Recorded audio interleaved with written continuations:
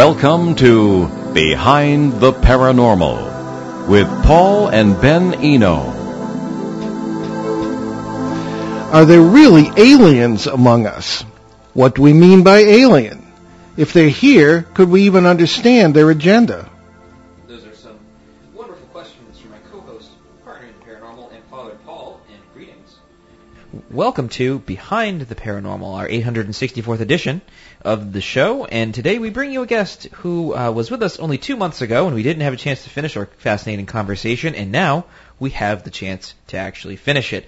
Start to finish it. Without a 6-month intermission. And so we welcome your calls today. The number is 401-766-1240. That is from anywhere. And you can email us at paul@behindtheparanormal.com. You can contact us via Facebook, Twitter, or Instagram for those who are not vocally inclined. Coming to us via Skype today is Nadine Lalich, who began UFO studies in 2004 to investigate her own traumatic abduction experience that occurred on June 15, 1991. A retired paralegal, Nadine has also researched areas related to psychology and spiritual development. She is the author of Evolution, Coming to Terms with the ET Presence, and Alien Experiences, 25 Cases of Close Encounter Never Before Revealed, co-authored by psychotherapist Barbara Lamb. She has also written a children's book, Finding Happiness, a magical tale about the power of positive thinking. Nadine appeared in the New Paradigm Films documentary The Day Before Disclosure, Discovery Channel's Best Evidence, Alien Abduction, and Discovery Health Channel's Alternatives to Healing. She has been a guest on numerous radio shows, a featured speaker for MUFON chapters, the Los Angeles Paranormal Society, the UFOCon. Her articles appear regularly in the Journal of Abduction Research, and her website, alienexperiences.com. So Nadine Lalich, welcome back to Beyond the Paranormal. Hello there. How you doing, Paul and Ben? Oh, just ducky, thank you. Pretty fair, yeah. So I guess we'll just kind of like hop right into it because, we don't like to beat around the bush. So are there really aliens among us, and have you seen any? That's a loaded question. Okay, you mentioned in the intro, what is an alien? How do we define that? And I think that's a very interesting place to start. Do I think that there are non-human entities present in our third dimension? I'm being very specific. Yes, I do. Do I think some of them may be off-planet, actually physical, originating off-planet? Yes, some. I also think that some of the aliens may actually be originating in other dimensions that cross over into ours, and that they contact us more in an astral way. So yes, physical, some, and otherwise other dimension, I would say. What do we mean by astral? Well, if I was to look at, I've had a lot of contact experiences in my lifetime, a large number. And when I look at these contact experiences and try to analyze them individually, what you find is that you find a smaller portion of those really appear to have physical characteristics to them. Okay, in other words, you're in a location, there's physical remains or things are shifted in the physical realm, you have marks on your body, and there's a strong sense that it's actually occurring in the third dimension. Then, a large portion of it can happen in altered states. They can happen in the middle of sleeping, where you're sleeping, almost as though you're having a dream that transfers into a lucid dream where appearances of non-human entities are there. There's other ones that appear to be in an astral state where you actually have a sensation that you are leaving your physical body and you can see your physical body being left behind, but your consciousness is traveling elsewhere in some type of astral state. So there's a variety of ways these occur. In my personal experience, I would say that perhaps a quarter or a third appear to be physical, and they seem to be physical entities. The remainder of them I really consider as being a possible something happening in another consciousness state, happening in another dimensional state. Ben, why don't we move right to a listener question before we get any deeper into this than you can? Sure. Okay. We have, as last time you were on, Nadine, and just about every show, we have Peter from Bogota, Colombia, who is a very faithful listener and very good questioner, I think, sends in questions. So, Ben, why don't you pose, I guess there are 3 for Nadine? He does it in 3s. He's when in doubt, be consistent, I suppose. So Peter's first question is, please ask Nadine to confirm she has seen the mantis type being, if that is correct. Is the anatomy and movement of this entity absolutely identical to the earth insect or different in some details? And do they use chairs of some sort of special design? That intrigues me. Yes.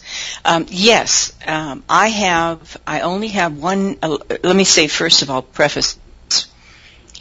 My memories are primarily consciously recalled, and I mean a high percentage, 90-95%.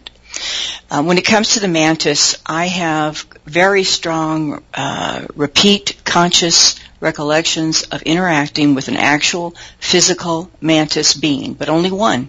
I only recall of ever seeing one. And it was involved in a training, testing type of environment, sitting at tables.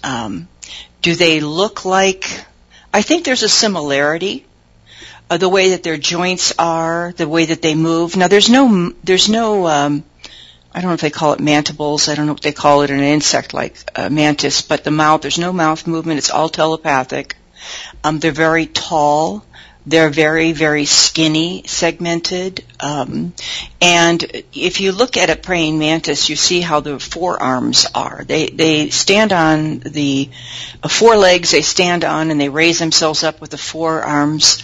The forearms are quite similar in what I've seen in this mantis, if that answers your question. Can I give a little background here? Before, a lot of people might be listening and say, boy, they're really far out there this week. Well, the fact is that many physicists, including those who have been on our show and agree with us, some of whom have very big names, believe that in quantum mechanics you've got the idea of the multiverse and various versions of our own world and many others. Just about anything that can happen that's possible will occur someplace, is occurring someplace or when or somewhere in the multiverse. So what Nadine is saying is entirely possible even from the viewpoint of physics and evolution. If we have an alternative world where insects were dominant, they could have developed such intelligence and even technology. It's entirely possible. They're very nimble creatures with limbs and that sort of thing. And if there's a language, that would be very easily done. People make fun of the idea of reptilian aliens, but it's entirely possible that in a parallel reality, dinosaurs might not have become extinct, and they might have developed intellectual capabilities beyond, and they're quite intelligent as it was, according to some scientists. What was that short-lived show, Dinotopia? Well, I think there was a miniseries. It was a miniseries, whatever. Yeah. Kind of like that. It's entirely possible that exists. So these things are way out there, but they're entirely possible from the multiverse point of view. Sorry to interrupt the questioning, but go ahead. There's another thought in regard to that, though. Sure. You've also got to look at genetics. Because it's not just that we're having, you're talking about a multiverse where we're having an entirely different chain of evolutionary movement here, right? Mm-hmm. And where insects instead rise forward. Now, who's to say we're the normal one? Okay? Now, we very possibly have been, genetically altered early on in the evolution, because I know there's some missing links in why we genetically moved forward so dramatically at a certain space in our evolution. So who's to say that humans and even the humanoid style is the norm? So there could be, if you're looking at a different species, it could be and I like the idea of the multiverse in a way that you've got, it's evolving in a different way, in a different realm, and they cross over. But I mean, if you look at a reptilian, or you look at, say, we're going to talk about an insectoid such as the praying mantis, who's to say that they were not genetically engineered at some place in time? Mm-hmm. They may not have even evolved naturally. It may be a genetic experience, which they talk a lot about the Greys being biological entities that were genetically engineered. Yeah, no, excellent points. Or biomechanical. Exactly. As some people suggest. Right. Well, I guess as you always say, Dad, it's kind of like, we always look for life as we know it. Rather, we should look for life as we don't know it. Yeah. Which is a rather poignant point. Has to be considered. And I guess kind of moving into that, we'll move into Peter's second question, which is, in your experience of being inside a craft, did that have any unusual effects on your wristwatch, phone, hair, or nail growth? First of all, there's no wristwatch involved. If you're talking about hair and nail growth, I could tell you honestly that I've not monitored that or paid any attention to that. Could it have affected me? Possibly. Would there be a radiation involved, some other type of energy that impacted on me physiologically? Possibly.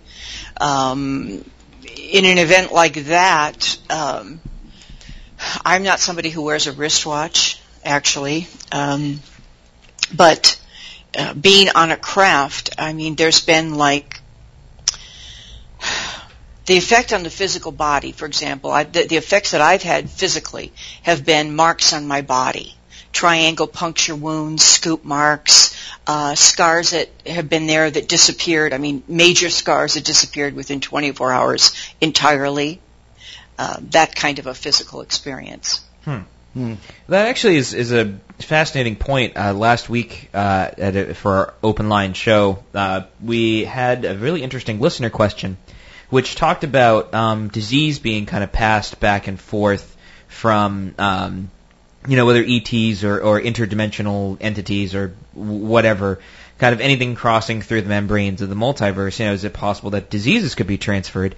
And I immediately thought of any sort of abduction experience, and I was like, I've never heard anybody talking about disease, but what I have heard about is radiation, whether it be radiation poisoning or cancers appearing, anything like that. Now, in your experience, what is your knowledge of this realm?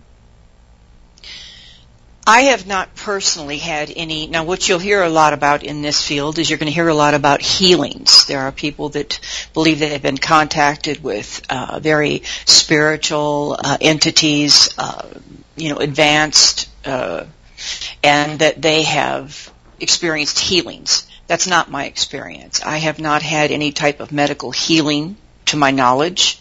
I have not had any kind of serious wounding or harm or disease that I know of in that experience. Now, I do believe that physical entities coming here are at risk, certainly, because they're going to be dealing with an environment that's not natural for them. And I do think I can recall instances where I believe there's been, limits placed on their ability to be here because of that. And I think a lot of stuff happens on the craft because it protects them, as opposed to being landed on the ground dealing with our bacteria and virus situation. Well, we have a third question from Peter. We do indeed. And the third question is, there seems to be a difference of opinion among top researchers on the effectiveness of invoking the name of Jesus Christ to stop abductions. According to Dr. David Jacobs, and I believe Daryl Sims as well, there is absolutely no effect. What have you experienced? I do have an experience, actually. I had an experience where there are moments, as this continues throughout your life, I think you never get used to it. It's a little less terrifying over time.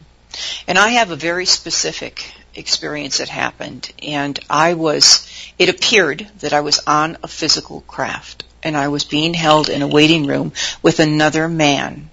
And several ETs had come into the room, and they were going to take us somewhere. And I remember I had a moment of feeling just extremely terrified for some reason at that particular moment. And there is a lot of fear associated with this. This is not something that's easy in any stretch from your imagination to deal with.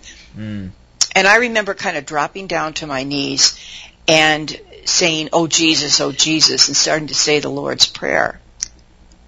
The response that I got, now again, you're dealing telepathically with these entities. You're not speaking. I was speaking when I was hollering that. The response that I had, and it was from a mantis, the mantis being, was that I saw a diagram in my head. I'm not sure whether or not I think I have a picture of that in the book. I'm not sure, the last book. Where they were trying to explain to me that we were all part of this one energy, this one life that we call God, and that God expands as we expand. So did it stop a connection? Not at all. No way. It didn't have any effect whatsoever. The only effect it had was a response in my mind from them trying to tell me how the nature of God really works. Did you have any more information on that? I mean, did they explain anything about that? I mean, they explained simply that as our consciousness expands individually, God's consciousness also goes outward and expands through us. Interesting. Okay, there are some issues too about that don't seem to be addressed a lot by people who have experience in this field about the forms of ETs or alien beings, regardless of their origin, and how many species or races have been encountered. First of all, by you, and secondly, by people you've written about in your books. Well. Some of the things that I put in, I refrained from including some of my experiences in the last book about my own personal experiences, but you might actually find these, with the subjects that you study, you might find these very interesting. There has been 9 or 10 different species that I've experienced. One of the most intriguing ones that would point to some type of interdimensional connection was I was getting ready to go to bed one night, standing upright, fully awake, brushing my teeth. My one dog sitting in the bed at the time, and I was brushing my teeth, and all of a sudden a big ball of light exploded outside of my window, and in a matter of 2 seconds it was in the room, and then instantly it turned into like a shaft of light going from through the ceiling to the floor, and it had little blue speckles of light in it, and something stepped out of the light. They were the most unusual looking beings I'd ever seen. I don't have this in the book because I don't know that this relates to aliens, in the typical sense of a gray or a tall white. This would be something different. They stepped out, and I kind of joked to myself, I call it a drive-by. It wasn't an abduction. It wasn't anything like that. But these light beams, there were 3 of them, stepped out of this beam, and I dove into bed, because I was fully awake when this started. I dove into bed, and strangely enough, my dog passed out cold. I dove into bed, and I pulled the covers over my head, which was a very strange reaction for somebody who wants to investigate. Very strange. But that was my reaction.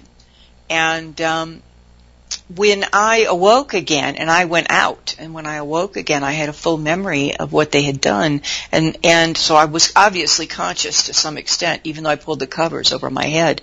They pulled the covers away from me, and what they were curious about was the joints of my body, the way my wrists, my elbows, my knees moved. That's what they were curious about. It was a very short experience. And they disappeared. They went into the beam. It was gone. What the heck that was, I don't even know where to classify something like that, because it did not feel like they came from a physical realm. And indeed, I was fully awake when this thing began, which makes it even more interesting. Yeah. What about the agenda or agendas that are involved here? Now, people talk about the alien agenda, but if there are many different species and races, whether they're coming from outer space or from other parallel worlds or both, how do we even begin to figure out these agendas? What if there are conflicting agendas or even warlike conflicts between these? I mean, history and culture is full of stories of wars of the gods from ancient times. What say you on all that? I mean, is there a consistency in these agendas or activities or not, do you think? I think it's no different than what we have here on Earth. We've got all these different agendas amongst all these different races on the planet. I know, unfortunately. Yeah. But overall, what I really do believe is that I don't really get a sense of those that I've connected with and had these experiences with, I don't get a sense of them, anyone actively involved on the planet wanting to hurt us. I just don't have that feeling. I don't. What about each other? Now, the only thing I have to draw upon on that is that in one of my experiences, and this had to do, and I'm sure you've heard this from other guests before, we are shown things on what appears to be like a hologram. We're shown things of the destruction of the planet, things collapsing, things happening. In one of those experiences where I was in a room with people where we were being shown this thing, and again, let's point out the fact that, when I'm describing these kinds of things, if you're not familiar with this, it is going to sound way out. It's like anything. You have to be wary of condemnation prior to investigation. Mm. You must be willing to really research and investigate before you come to any concrete determination on whether this is way out or not. Things that I accept now and I look at as viable potentials 10 years ago I wouldn't even look at. So it takes time to really understand. Anyway, in this particular experience, they alluded to the fact that there was one other race that they were looking out for. When I'm referring to this experience, this had to do with tall whites, tall grays, and short grays that were involved in this particular experience. And they were suggesting that there was one other volatile race that would like to harm the planet, but they were interceding. They were looking out. Other than that, that's the only time I ever heard or saw anything that seemed to be, a potential threat to humanity. And I think as far as, I'm sure you're well aware to some extent of how they, we're having these UFOs are shutting down nuclear missiles. And they don't want us out there. They don't want us out there with our toys, our atomic toys. But other than that, I think it's more that they're curious about our evolution. Some are watching to make sure we don't step on their toes, because anything that has to do with nuclear devices is going to impact our solar system. But, again, only one other race, it was suggested, could possibly be a threat. Interesting. We might know who they are. Yeah, go ahead, Ben.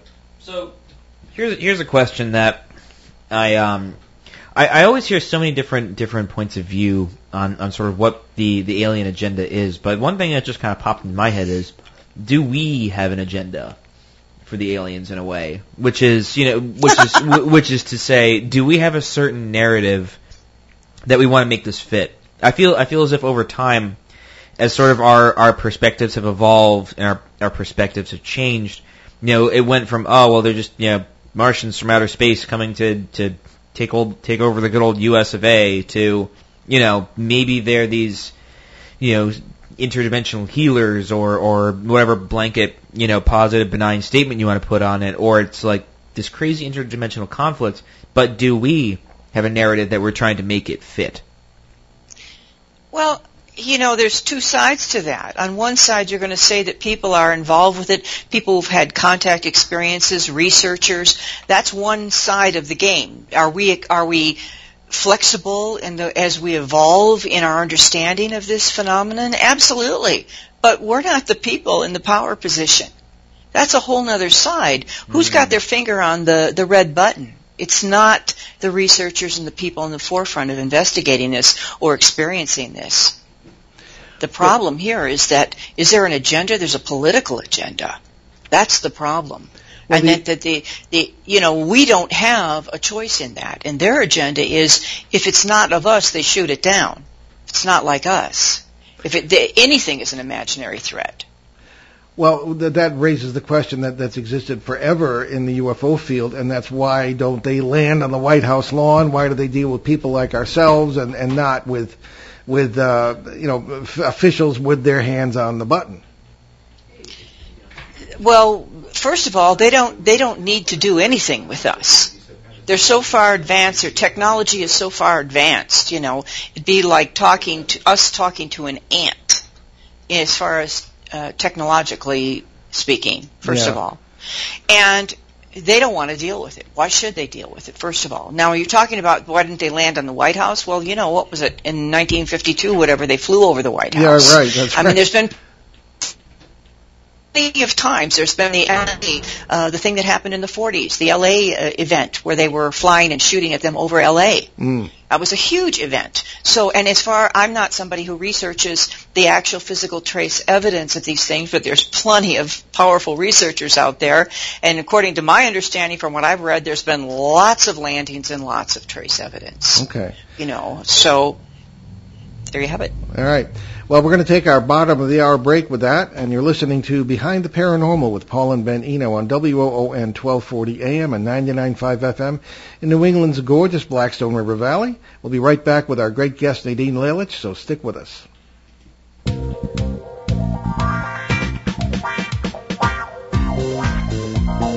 The night is alive. Join us and take a walk on the weird side when you tune in to The Kingdom of Nye, hosted by Heather Wade, the finest in late night talk. Listen live free weeknights starting at 9 p.m. Pacific Time at thekingdomofnye.com, talkstreamlive.com, and the Paranormal Radio app. Wanna take a ride? And welcome back. It's WOON 1240 AM and 99.5 FM, and you're listening to Behind the Paranormal. Our guest today, Nadine Lalich. But before we get back to Nadine, let's take a call from our good friend Susan Spooler and get some updates on the Greater New England UFO Conference that's coming up next weekend. Hi, Susan. Hey, Ben. It's Susan Spooler. How are you? Good to hear from you. And we're a week away from the Greater New England UFO Conference and Film Festival, but this year it's a film festival at the Wilton Town Hall Theater in Wilton, New Hampshire. Our website's newenglandufo.com, and we have Friday night we have two Bigfoot movies, 2 UFO movies. On Saturday we have 5 Bigfoot movies and 5 UFO movies, but Saturday is also a very special day because that's in the evening we honor you, Paul Eno, for your 50 years in the paranormal. And we're having a special gala dinner, and if people go to our website, they can acquire tickets to that and the event. On Sunday, we're having Bigfoot Sunday. There's 6 Bigfoot films, and then on Sunday, you're having your show, Paul, at noontime. And you'll be enveloped by 5 other UFO movies on that side of the theater. The theater is from the 1800s. There were vaudeville shows played there back years ago, and it's just quite an amazing place. It's also haunted. Yeah, well, you couldn't ask for more, right? It's unusual in these times to have an in-person event, but Susan always runs a very well-organized and tight ship, and there's going to be plenty of distancing, and all the proper precautions will be taken. So, and thank you for doing that, Susan. I'm excited. Everyone to wear masks. Yep, everyone will be wearing masks, etc. Right. So we have a lot of surprises in store for everyone that shows up, and we hope to have a whole bunch of people come by and watch a lot of classic and cult UFO and Bigfoot films. A lot of them are pretty funny. Queen of Outer Space. We have Teenagers from Outer Space, Fire Maidens of Outer Space, black and white films from the 50s. We have ones that are more current. We're having Fire in the Sky and the UFO incident with Betty and Barney Hill. And the interesting thing on Saturday afternoon prior to your event, Paul, is Woman in the Moon. It's a 1929 black and white classic.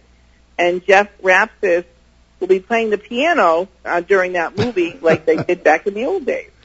That just sounds great. Well, Susan, thanks for letting us know, and we'll see you on Friday. Fantastic. Looking forward to seeing you guys. Thanks for taking the call. Yep. Okay, very good. Bye-bye. All right. NewEnglandUFO.com, everybody. Nadine, that sounds right up your street, but you can't come up for that. All right. Sounds great. I wish I could. Okay, now we're in the second half hour here, and Nadine, very intriguingly, before we came on the air, was saying that she had some notes and some questions for us. So, Nadine, you're the host. All right. Trade spots very quickly. Don't let it go to your head. I won't. It was mentioned earlier that, did anything happen when the name of Jesus Christ was invoked, right? That was your question from someone there. And so this was kind of interesting now. I found the book, Beyond the Paranormal. You kindly sent me two of your books. And in there were some things I could draw some parallels to my own personal experiences. And which is interesting because it makes you wonder about, the multiverse, multidimensional aspect. And although when I said the prayers, I was describing an experience earlier when I said the prayers, I started to say the Lord's Prayer and I tried to invoke the name of Jesus Christ and there was no response.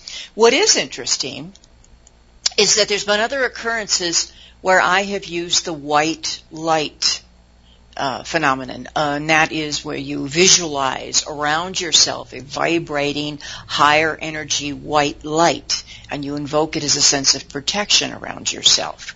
Now, what I have noticed in several of my experiences is that really does seem to stop them dead in their tracks. It gets their attention. Does it stop an experience of contact? Not necessarily, but it definitely evokes a response in several of the species that I've encountered, whatever they be, okay?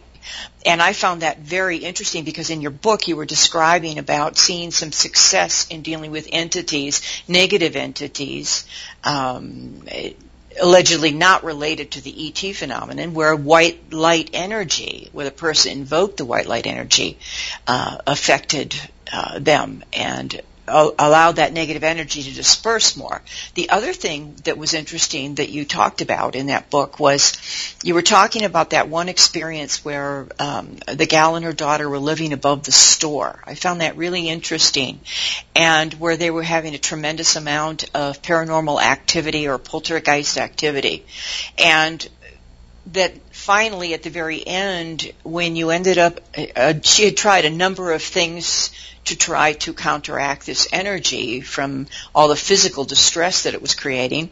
But then at the end, you had those sessions where, again, you invoked something very positive, which was you were reading positive things, you were talking about positive experiences, you were laughing, and things that you were doing that impacted and caused that energy to dissipate.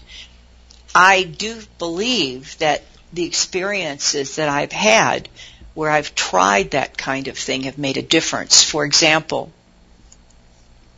I've had an experience where, when these things happen to you, you can, over time, you begin to feel when a contact's going to take place. You can feel as though a craft's overhead. You begin to become very sensitive to the energy in the air, because that's another interesting parallel. There's an energy shift, almost like electricity. Sometimes my lights have gone off. Electricity has gone off in the area where I'm at. And so something is taking place on an energy level there prior to these contacts happening. Now, what I have been able to do on several occasions is to raise my own emotional state, which I believe we're all energy, as we know, and vibration. Raising that state has allowed me to avoid contact. As when you were talking about in that experience with the gal over the store, you brought a different energy into it. And that positive, powerful energy kept them at bay. And I see similarities there. Very interesting. Yeah, that was, I always say that's the worst poltergeist I ever dealt with, and we got rid of it using a joke book, which is right. not the usual remedy I would suggest, but in the particular circumstances here, that certainly did the trick. But no, it's true. And it also brings up a point, Nadine, too, that you might want to comment on. That's that when we are experiencers of whether it be any of the poltergeists or alien abduction or any of these things we've mentioned, you participate in the experience. We don't just sort of lie there like logs and it just happens to us. We participate in it. We can affect it. We can, as you say, improve it. We can learn from it, or we can be hurt by it.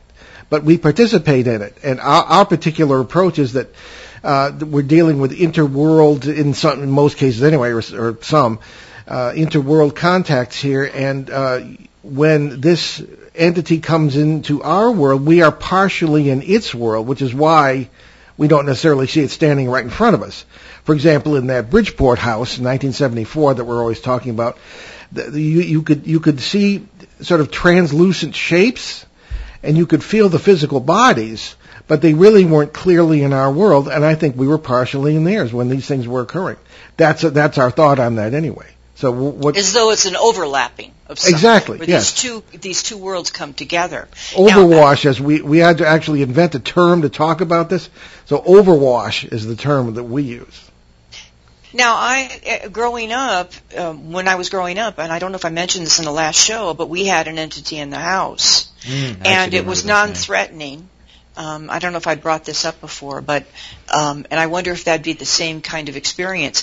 I would not relate to this as an ET at all, but it was present throughout my childhood. And years later, I got into metaphysics probably when I was in my early 30s, and that was when I started stepping out of the normal and starting to really look at the world differently. But and this particular, it felt. When you walk into a room and you know someone's watching you, looking at you, again, everything breaks down to energy in my mind. And so we pick up vibrations, we pick up shifts in energy, what's happening in the atmosphere around us, and you're in a room and you feel someone's watching you, feel very strong presence. Mm-hmm. And you turn and look, and there is this thing just hovering in the air.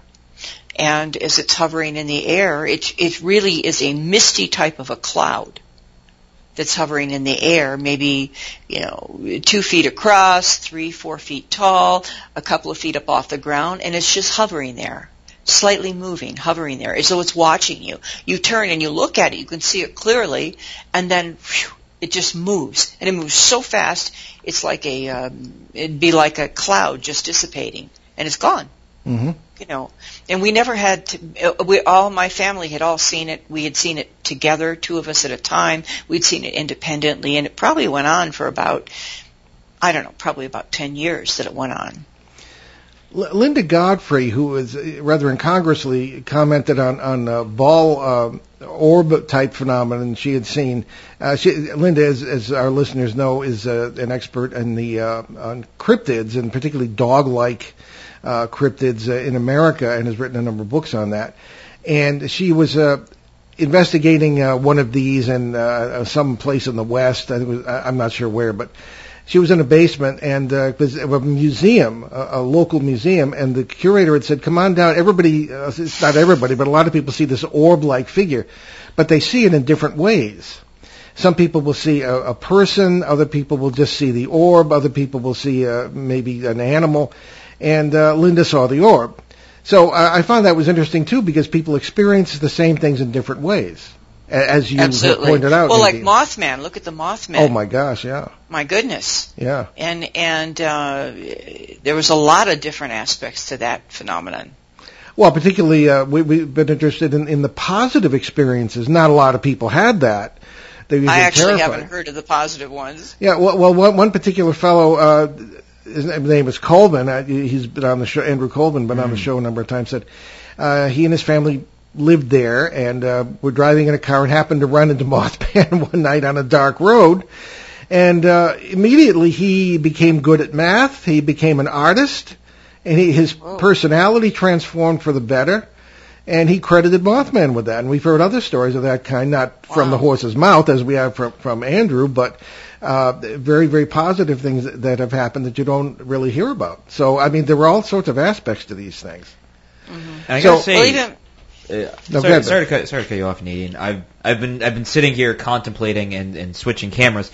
I realized you probably gave the most coherent definition of frequency that I've ever heard on this show, and I got to give you kudos for that. Thank you. Because I have asked the question so many times, and all the answers were just not satisfactory.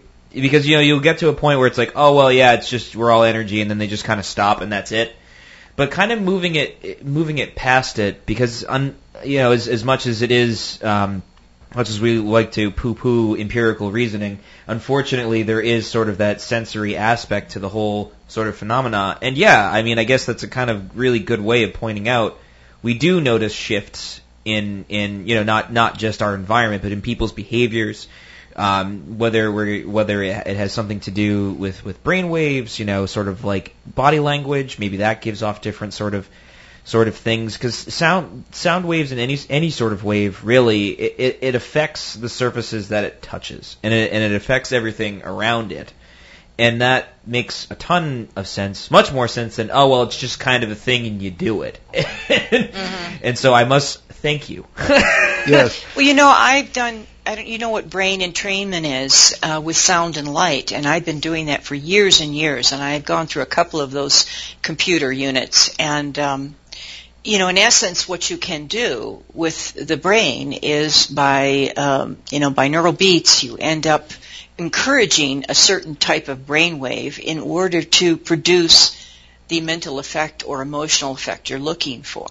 So indeed, sound, vibration, light can affect our consciousness in dramatic ways. And you're talking about how different people see different things according to the functioning of their brain. What are they taking in? If you look at a psychic or a medium, something has altered in them in order to allow them to take in the information that's around us all the time in sound, light, vibration, but they have the ability, because of shifts that have happened within their brain, that they're able to see things maybe we can't see, pick up information. So it's a very individual thing, I believe.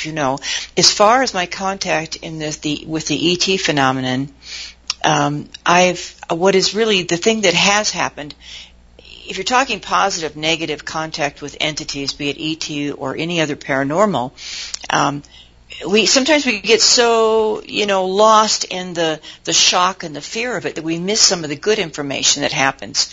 With me, I do believe, and I've seen it demonstrated, I've had a marked improvement in my ability to pick up information around me telepathically and precognitive information. I've had some quite astounding precog dreams that have turned true within 24 to 48 hours. And those things didn't happen before. And I think there is a connection.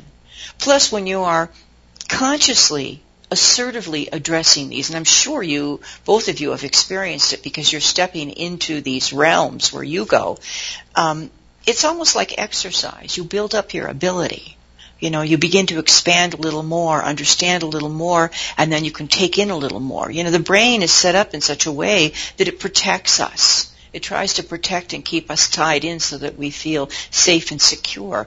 But those that venture outward, I think we begin to expand all of that. We begin to take more in. Now, you're going to see things in an environment of poltergeist activity that I may not see because I have not exercised my abilities in that area.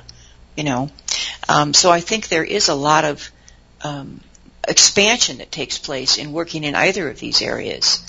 Okay, well, as our time is disappearing here, unfortunately, Nadine, tell us about your website, your books, and the new book you're working on. My website is alienexperiences.com and hbpublishing.net. Obviously, anything related to conspiracy and my lab and ET is at alienexperiences.com. I have the two books out. The new one is Evolution, Coming to Terms with the ET Presence, and Alien Experiences has been out for about 10 years. It was co-written with Barbara Lamb. The new one that I'm working on now is fairly unrelated, but it does involve more of a spiritual and paranormal slant. So it encompasses a lot of my other experiences in life that really did not seem connected to ET.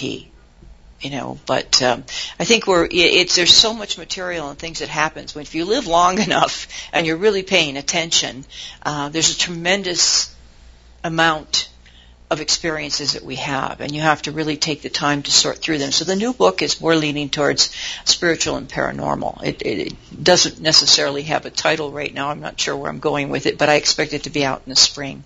Very good. No, that's certainly an interest of mine. So, in our last few minutes here, I wanted to bring up about the Men in Black phenomenon. Have you experienced it, and where do you think it fits in everything we've discussed? Well, yes, I've had something what I believe may be the Men in Black, but not in the typical sense. You know, you always see the fedoras and the 1940 outfit when you hear the Men in Black described. In my experience, I had one experience that took place during a MUFON meeting when a speaker was taking place. It was Katai. Lynn.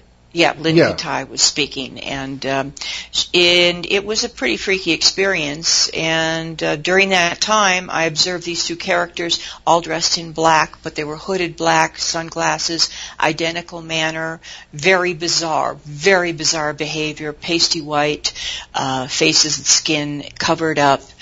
Never speaking, lurking in the shadows, sitting in the back row of the meeting that was quite full.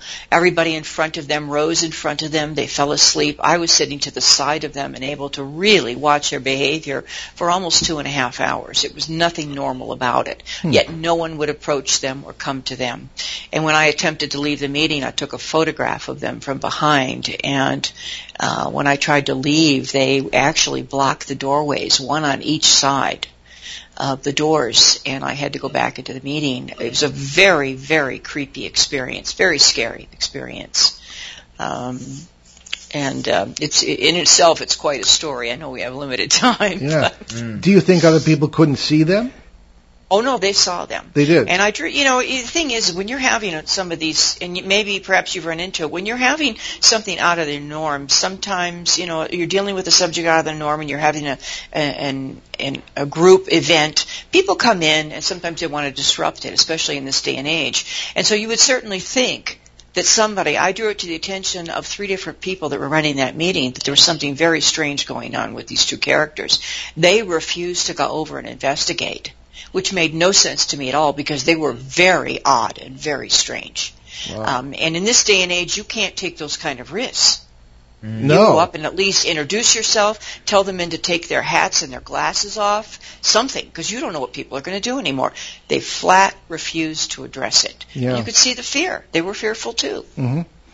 Well, we've been lucky over the years. I can't remember, maybe once a minor interruption at one small town library. But other than that, we've been lucky that way, I guess. So, disclosure, Nadine. What's your opinion on that? We think it's naive. What do you say?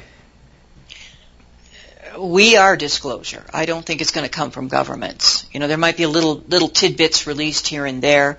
I think if we're looking for anything in a large way in this country, especially, I don't see it happening. I don't believe it's ever going to happen. It's not the way they operate. We're working. We've got a lot of black programs and a shadow government happening here. So I think that it's our individual voices. We are disclosure. I like that. I've never heard anyone put it that way before. A lot of firsts. Yes, exactly. Well, the thing with government, having been in the military and seen some of it from a lower level, there are so many different agencies, all with their own agendas, all their own turf. Mm-hmm. You're not going to get in any way a unified, accurate, or even true narrative on whatever they may know. We're even seeing that now with what's happening with the president. We're getting a little of this, a little of that. No one's coming clear with information. Well, that's the thing. There's no common source of knowledge or information. So that's I don't just ever the way see it happening. It's been that way for a long time, and it's probably not going to change. It's just we the people. Yes. Yeah, that's what it should be, and hopefully it will be. But anyway, if anything, it's probably just going to be a tool for propaganda, really, or misdirection. Yes, the disclosure. The disclosure for anybody who doesn't know what we're talking about is the idea that the government will come clean on what it knows about UFOs and aliens. So that's what we're talking about.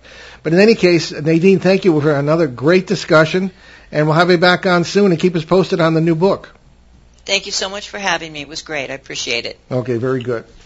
All right, bye-bye. Okay, bye-bye. Bye. Okay, let's take away our announcements there, Ben, if you please hold would while so desire. I prepare myself for the announcements. And All the right. announcements start with the Greater New England UFO Conference Film Festival will take place at the Wilton Town Hall Theater next Friday, and Friday through Sunday. That's October 9th, 10th, and 11th. Because of COVID restrictions, this event will have a limited audience and will feature all kinds of Bigfoot and UFO films, old and new. That's not because of the COVID restrictions. Right. Well, it's That's that's a restriction. You can only play Sentence these- structure.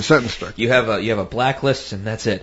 So there will be no speakers, no vendor tables. There will be a private dinner to honor my dad for his 50 years in the paranormal field and research. It was like 100. Well, hey, it's the mileage. Is that what it is? Mileage, Yeah, it's not the years, it's the mileage. There yeah. we go. Yeah. We will broadcast the show live from this venue, or from that venue on Sunday, with our special guest Nigel Watson, British UFO researcher. And we do encourage people to send in questions for that, and we'll take questions from the audience, such as it may be, and excuse me, also emailed questions and that sort of thing. Excuse me. Bear in mind that Nigel Watson is a UFO historian, pretty much, and that in itself is a fascinating topic. And When we had him on, that was great. That was really interesting stuff. Well, we're doing a Nadine with him because we had him on and we just could not finish the discussion. It was just too much, not enough time. So we're going to do that with the audience in New Hampshire next week. Radio. So anyway, the following week, this is going to be the 17th and 18th, the Western Connecticut UFO Conference will take place via Zoom on Saturday and Sunday of, as I say, the 17th and 18th. This is a free annual event sponsored by the Danbury, Connecticut Public Library. Along with ourselves, speakers will include our own Shane Searway and Mark D'Antonio, along with Linda Zimmerman, Mike Panicello of Connecticut MUFON, and more.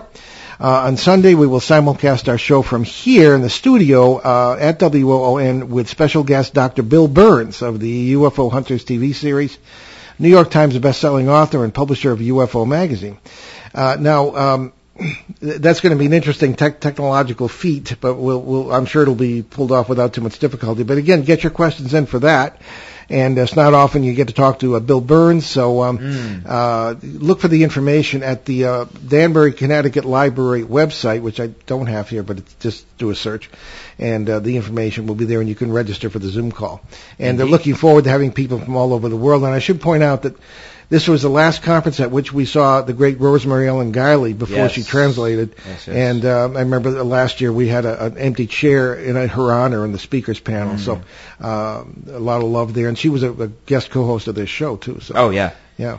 So additionally, we have word that the New England Parafest will take place on April 10th and 11th. That's 2021 in Kittery, Maine. That will be there will be a live broadcast of this show with the panel of the speakers on Sunday, the 11th, and more information will be forthcoming as the date approaches. And COVID being COVID, we're hoping for the best with that as well. It's all the way out in April, but that's approaching rapidly. Yeah. Check out our books. Nadine was referring to Behind the Paranormal, Everything You Know Is Wrong, book Ben and I wrote together, published 2016. Those are all available on Amazon and also BehindTheParanormal.com, our show website, and you can access there. If you buy them from that site, we'll autograph them for you if that's of any value to you, and there's no extra charge or anything. But we'll be happy to do that.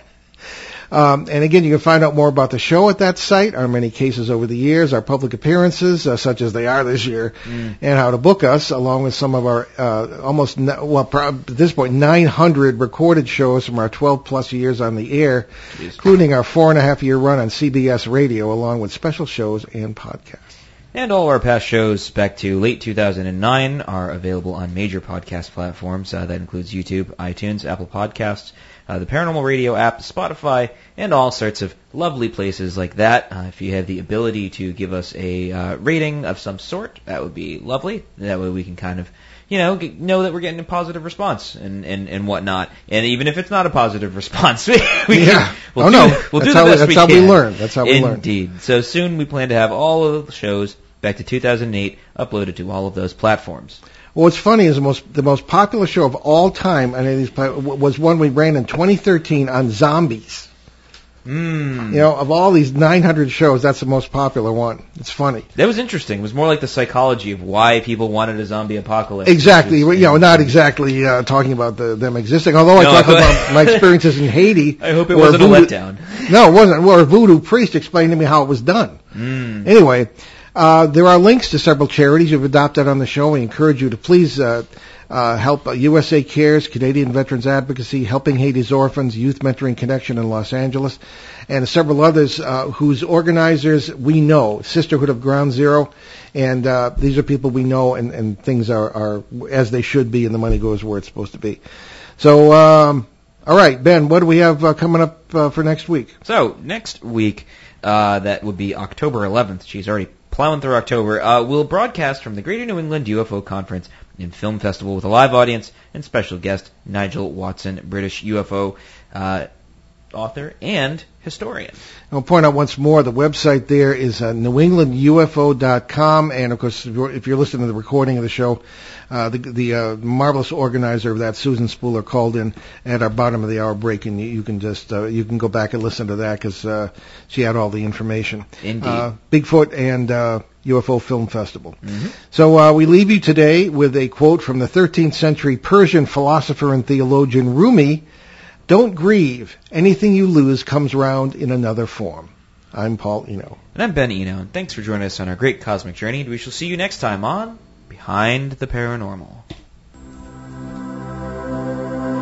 Return to this radio frequency 167 hours from now for another edition of Behind the Paranormal with Paul and Ben Eno.